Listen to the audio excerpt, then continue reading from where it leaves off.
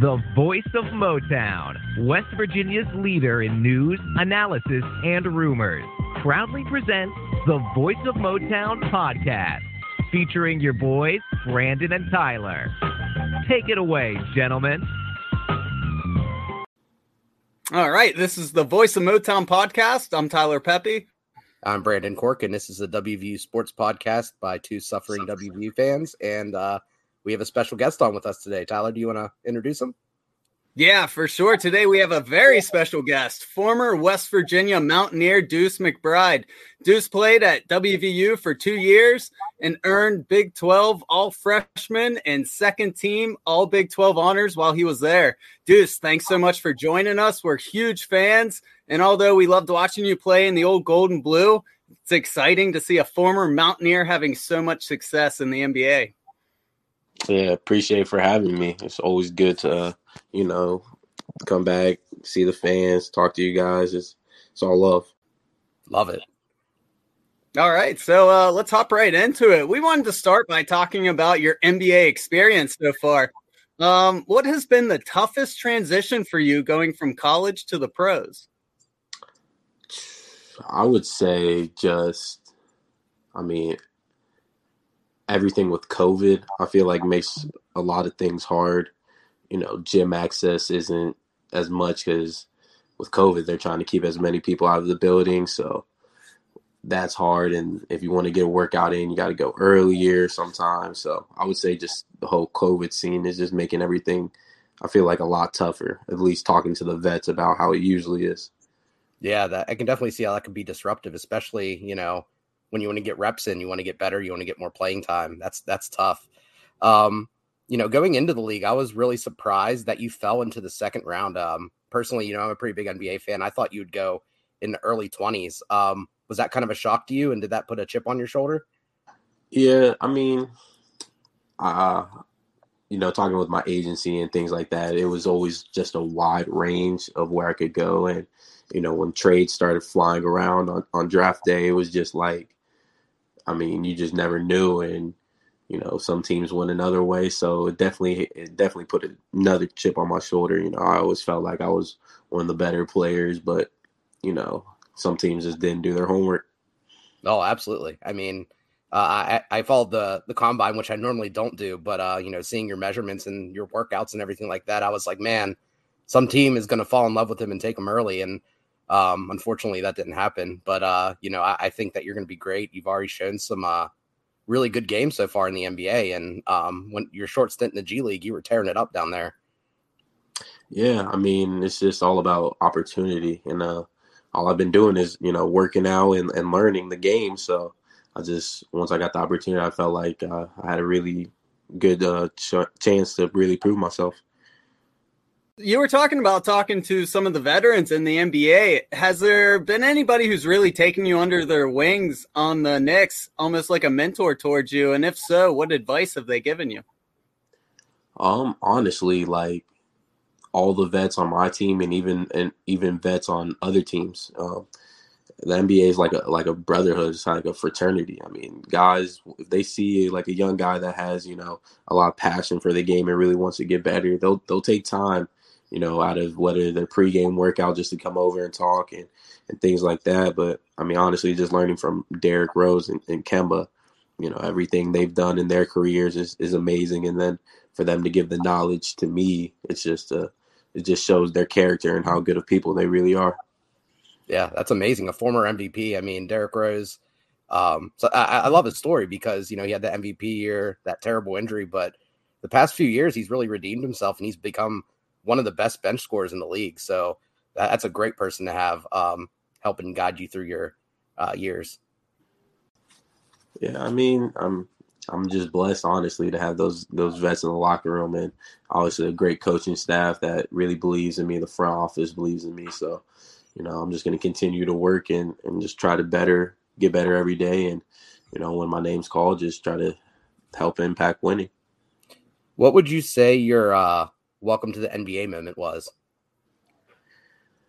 I think guarding Steph. Oh, yeah. That was probably like he's not like the craziest obviously athlete. Like you can see that, just watching on TV, but he's just so far ahead mentally in the game and just getting to his spots. And, he's always reading the defense. Like that's the one thing, like I think people think he's just out there playing off reaction, which he is to a certain extent, but like he's really just reading the defense. And, I was guarding him and I was hearing somebody say, bring him towards the middle of the floor. And like Steph didn't care. You know what I mean? Like he doesn't care. He's seen it all. He's seen every type of defense. Everything's been thrown at him. So he's just reading what's happening. And as soon as he saw my eyes glance, he just took off the other way. Like I'm like, and he's strong enough to where like if I try to like really overpower him and get back in front, he's gonna be able to keep his shoulder on me and probably get a foul. So it was like I just got stuck in a bad position, all because just dribbling up in half court, he was just reading me the whole time. Nobody else. That's really interesting. And the one thing that always amazes me about Steph too is he's one of the few guards in the league that set screens and uses that as a key piece of his offense to get open. 100%. He really does set screen because I was having to, hedge a little bit, plug a little bit, and then next thing you know, he's flying to the 3-point line. It was a good experience. Yeah, definitely a great learning experience. Yeah, so we want to talk about your time at WVU a little bit. Bob Huggins, he's a very old school style of coaching. Sometimes it rubs players the wrong way, but players who have a great work ethic and who embrace it, they seem to thrive under that coaching style. And you're a prime example. So what was it like playing for Coach Huggins? It was a great experience just because he wants greatness, nothing less. You know what I mean? Like he expects you to come in every day trying to be great. He's like, why would you come here if you don't want to be great? Why would you step on the court if you don't want to be great? And I think like everybody thinks they're working hard. Everybody thinks they're pushing themselves. But until you get into a Bob Huggins practice, you don't know what hard work is. He's going to take you to different limits. And I think that's why I thrived under him, because that's kind of just, how I was raised, just always wanted to go to the next level. And,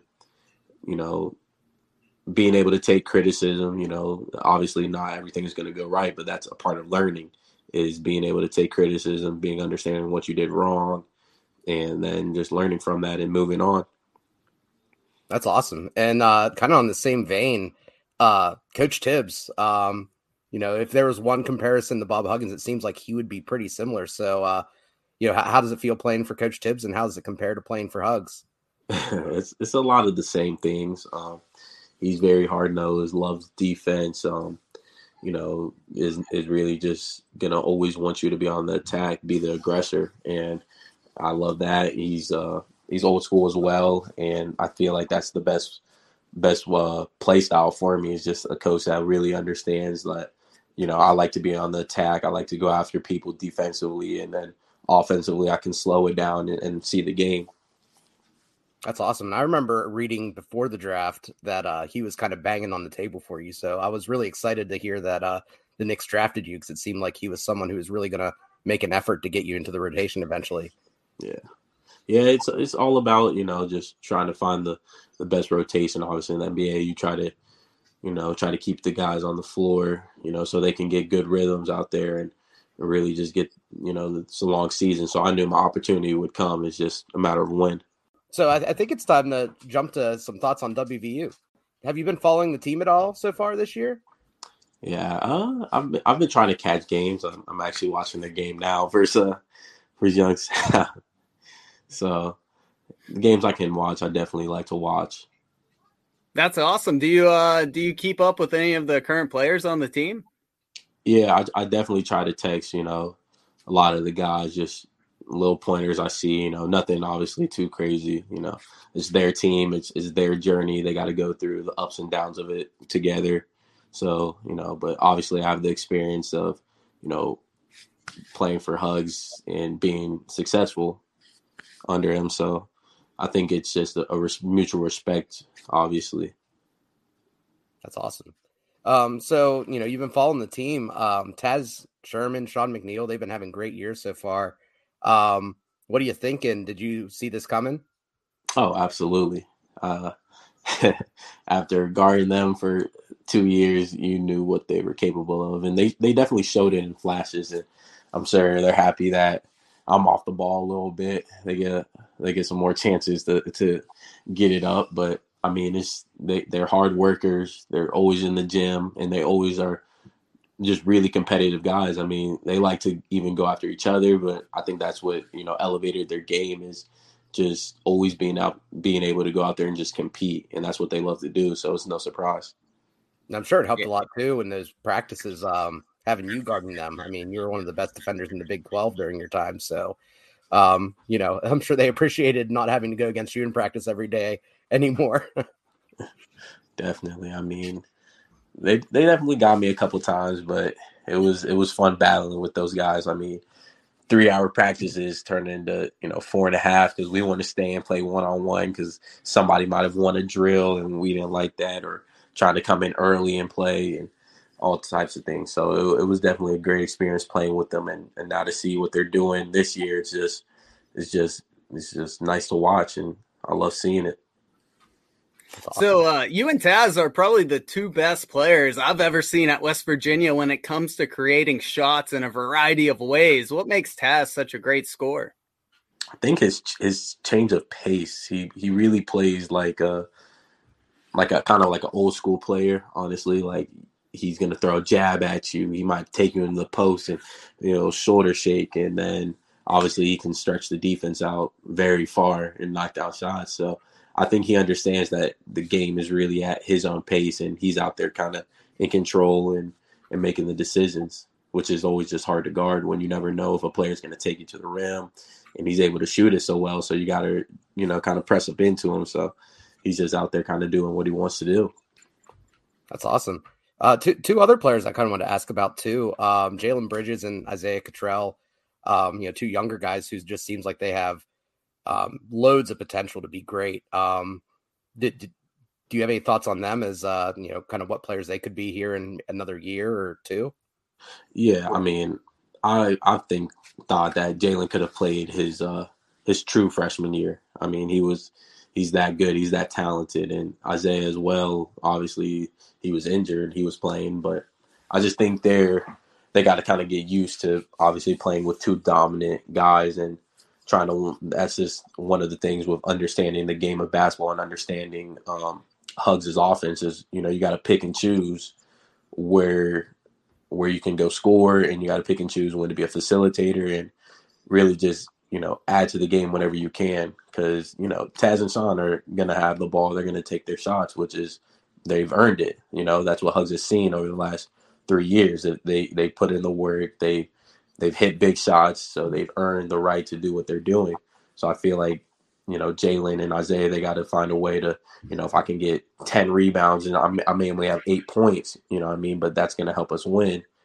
When we're winning, everybody looks good. It doesn't matter, how many points you're scoring. So I don't think they're ever going to, get upset if they don't have scoring games, but the Big 12 is a gauntlet. So Taz and Sean can do a lot, but it's going to be interesting to see how they kind of step up into their roles. Yeah, that's awesome. Sure. We had your former teammate Derek Culver on, and he had some great stories about his time at West Virginia. Do you have a favorite Coach Huggins story? Oh, man, a lot of them probably can't be said out in the public like that. But honestly, I was there for 2 years. I feel like the longer you're with them, you're bound to see some different things. That's just who he is. It's always been all good, all love with him. But I think it's just his daily storytelling. If we're not practicing well, he might bring us in and, might talk to us just about one thing, one story for like 40 minutes. And we're like, now we're getting stiff in practice. And next thing you know, all right, now run it back. We're like, dang, we thought practice is going to end. Right back to it. So I think just the daily of being around Huggs is just the whole experience. It's just something you got to be around. That's one thing I always loved about Huggs too, is that, even though he does seem like he is kind of a, a hard ass, for lack of a better term sometimes. He definitely seems like he loves his players. I know one thing that I'll never forget is, the Duke game where WV was in the Final Four and Deshaun Butler went down and Huggins was on the floor with him, kind of consoling him. Just kind of a touching moment, and I think it kind of just shows what type of person Huggins really is. Oh, definitely. I mean, obviously playing with guys that were in college during that time, like that's one of the things that a lot of vets always ask me is like, man, like I loved my college experience, but it would have been just amazing to play under him, because it really does seem like he doesn't care about anything else but trying to make you guys better every day. And it's true. I mean, that's his whole goal. He's obviously he played. He's already coached for a lot of great players, a lot of great teams. So now it's just about simply winning, and trying to give the state of West Virginia something to be proud of. Yeah, 100%. So we were talking earlier, Mountaineer Nation, they are everywhere. Have you seen the support from Mountaineer fans while you've been playing all across the United States? Oh, most definitely. Everywhere. Everywhere there's always just a Mountaineer fan, somebody wearing something West Virginia.